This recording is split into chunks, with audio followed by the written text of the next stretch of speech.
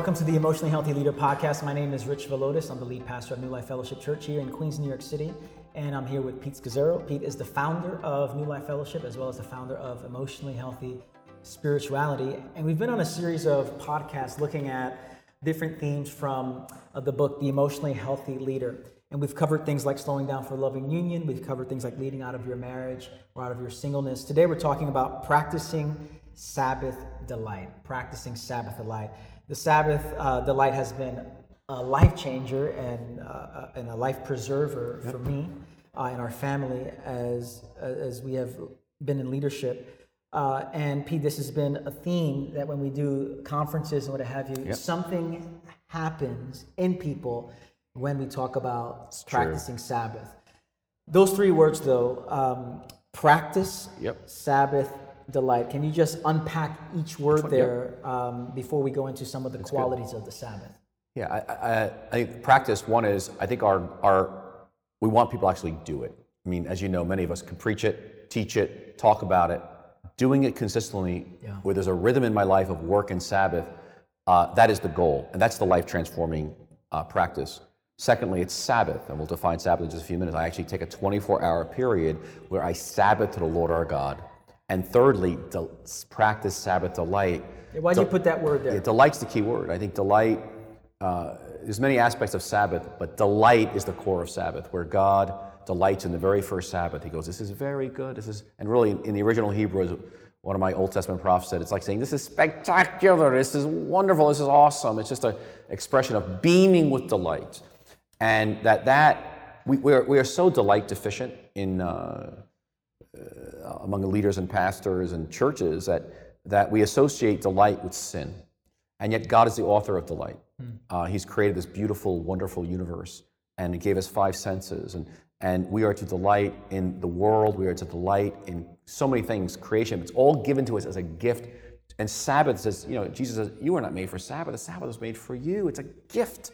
And so if we miss delight, it becomes blue laws, legalism, bondage, and heavy, like, it's a have to and a should. Yeah. But Sabbath, if you really taste the inside of Sabbath, it is pure joy.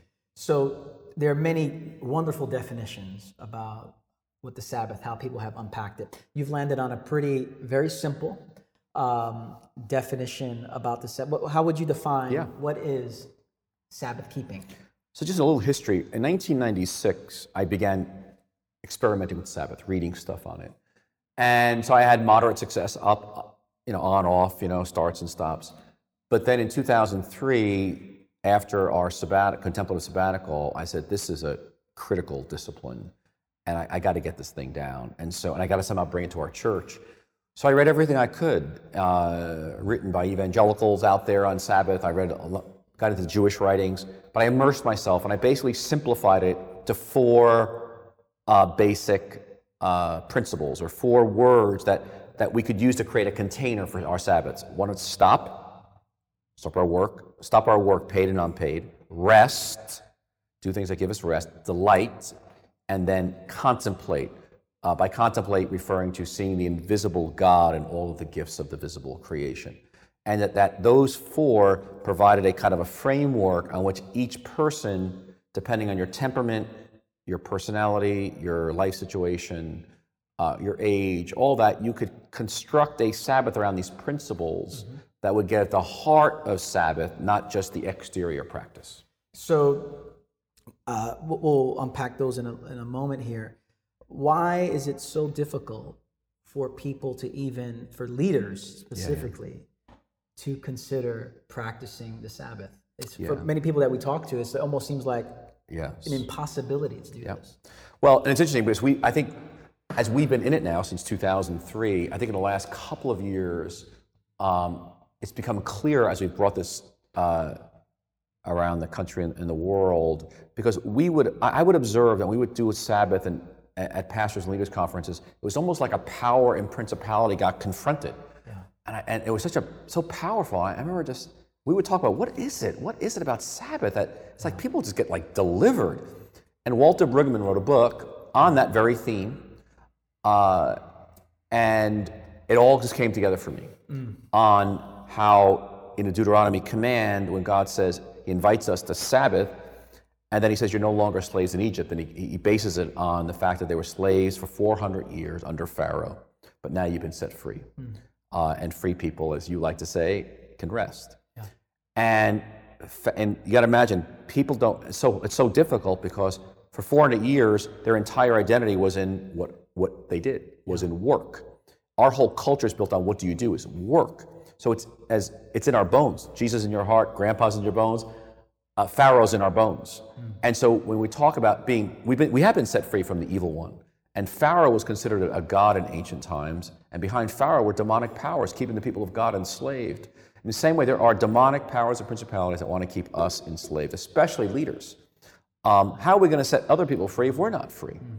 And so Sabbath is a declaration that I'm a free man, I'm a free woman.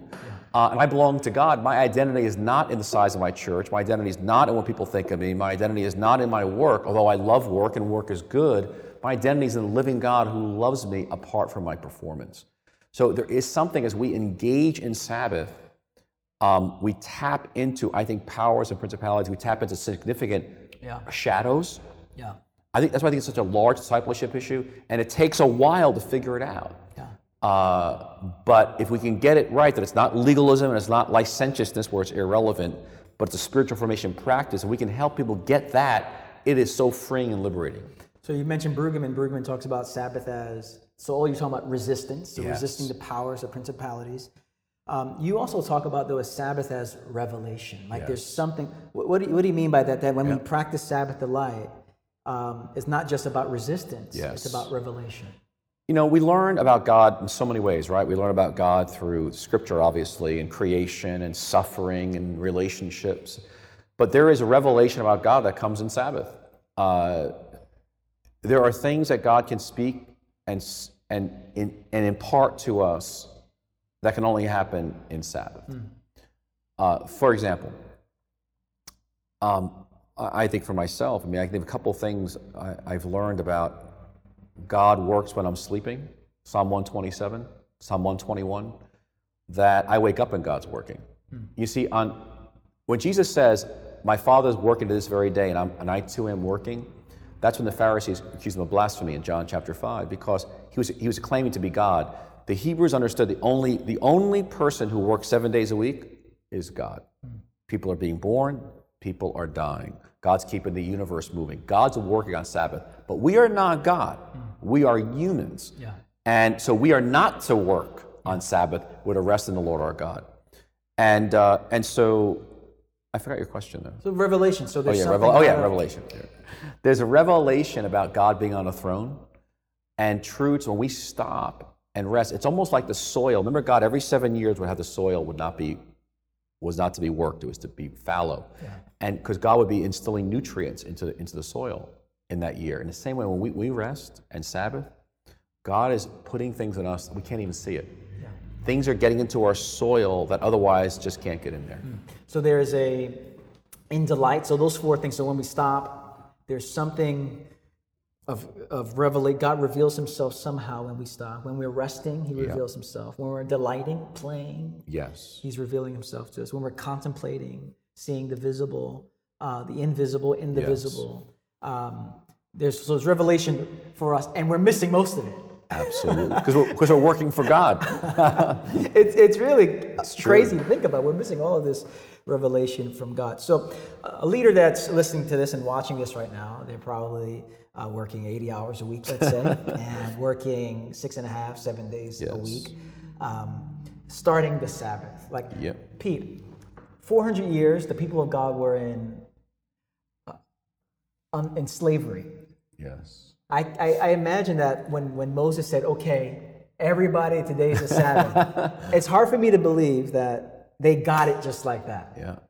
And so it's hard for me to believe as well that folks that have been working for years, decades, families, generations are just going to get the Sabbath just like that. So what words of encouragement can you give to folks that are thinking about practicing Sabbath delight? They realize, I'm tired, I'm exhausted, I'm irritable, I'm moody. This is being transmitted to the people that I'm close to. What words of encouragement would you give to those thinking about experimenting with Sabbath? We need an hour, you know that. But I would say that in a simple one, if you have a day off, which is probably Monday for many pastors and leaders, I would transform that day off into a Sabbath to the Lord our God. And I'd begin to work with that because that's easy. Or it may be that your life is so busy and out of control, you might want to start with 12 hours and then build up. But a Sabbath is a 24-hour period that you want to move up to. I would say that's number one. I would say start with some simple wins. Secondly is you want to figure out how can I create a container that fits for me. Now again, the Israelites didn't learn it overnight, right? I mean, if you look at scripture, it's clear it took a long time for them to figure out Sabbath. So give yourself a lot of grace to figure this out. What's going to work for you? Because what's worked for you might not be work for somebody else. Yeah. And because we're all built differently. So it's going to take a lot of trial and error, and you're going to want to find, if possible, some support along the way. But I like the word container, and this fellow's mentioned in the book, Todd Deathridge, and he's got a ministry out there in the Mideast. And he learned from the Jewish rabbis in Jerusalem about Sabbath, which is they create this, it looks like a legalistic container, but for them it's not legalistic from the inside. And when he would participate with them in Sabbaths, he realized, oh my gosh, this is like, wow. Because you couldn't drive, you could do this, but for them the day has to be a different kind of a day. It's protected. Protected. So you got to figure out what's going to protect it for you, the beauty of Sabbath. And so for some it might be no technology, might be, I know for me, I don't do, and we don't tweet or blog or do social media. I rest from my paid and unpaid work. And so I work hard to say, how's this day going to be different than my other 6 days? And then I think through delight. Now, Jerry and I, we do it often, you and Rosie do, which is we'll light a candle. Yeah. We'll do something to mark the day, to have a beginning. And again, there's so much to learn from the Jewish community, the Hasidics and other Orthodox Jews, because they've been doing this for 3,500 years. So they got a lot more on us. And having a starting moment and an ending moment. And so I would encourage you to take some first steps.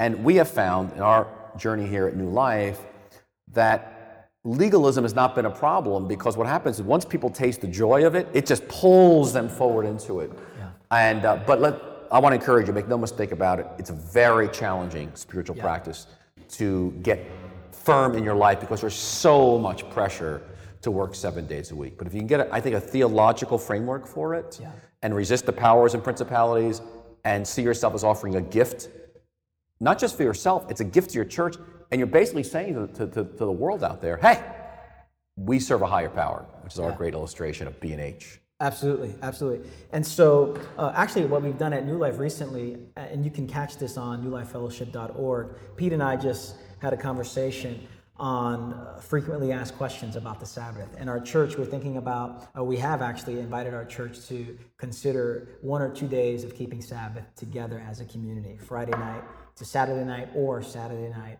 into Sunday night. And so we've been experimenting, learning some new things here, and we found that as long as it's couched in, you don't have to keep the Sabbath, you get to keep it. Yes. It is a gift, it is a privilege. There's no two-tiered spirituality here, but it's a gift that God has for us. So what are some final words? We stop, rest, delight, contemplate, a candle to start the day there, to start the Sabbath. Yeah. What's just a final word here for folks that are scared to death of stopping? Well, it has probably rightly been said that sometimes if we don't do it, God will do it for us, and he'll put us on our back, and he'll just stop us himself when we're out of control. And I think we're in this work because we love people, we love Christ, so we're all, in a sense, selfless giving out. And I think you deserve it. It's a gift. God knows that you were built for a rhythm. Your body and your spirit, your neurochemistry was built for a rhythm of working, paid and unpaid work, and Sabbath. Working and Sabbath. And that you will find, if you'll just trust God and begin to take some first steps, that you'll rewire the neurochemistry of your brain.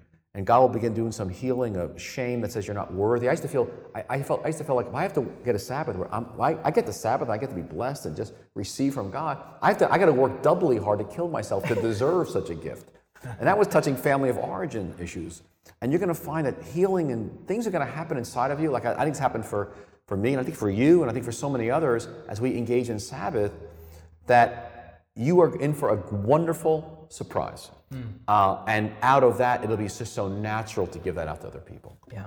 So for more information, we've done a lot of work on Sabbath keeping over the past, almost 15 years. So if you go to emotionallyhealthy.org, there are plenty of articles and sermons that we've done on it. You should also go to newlifefellowship.org as well, as we've journeyed as a church family throughout the years in Sabbath keeping. So our goal and our hope is that you practice Sabbath delight this year. So see you next time. Thank you.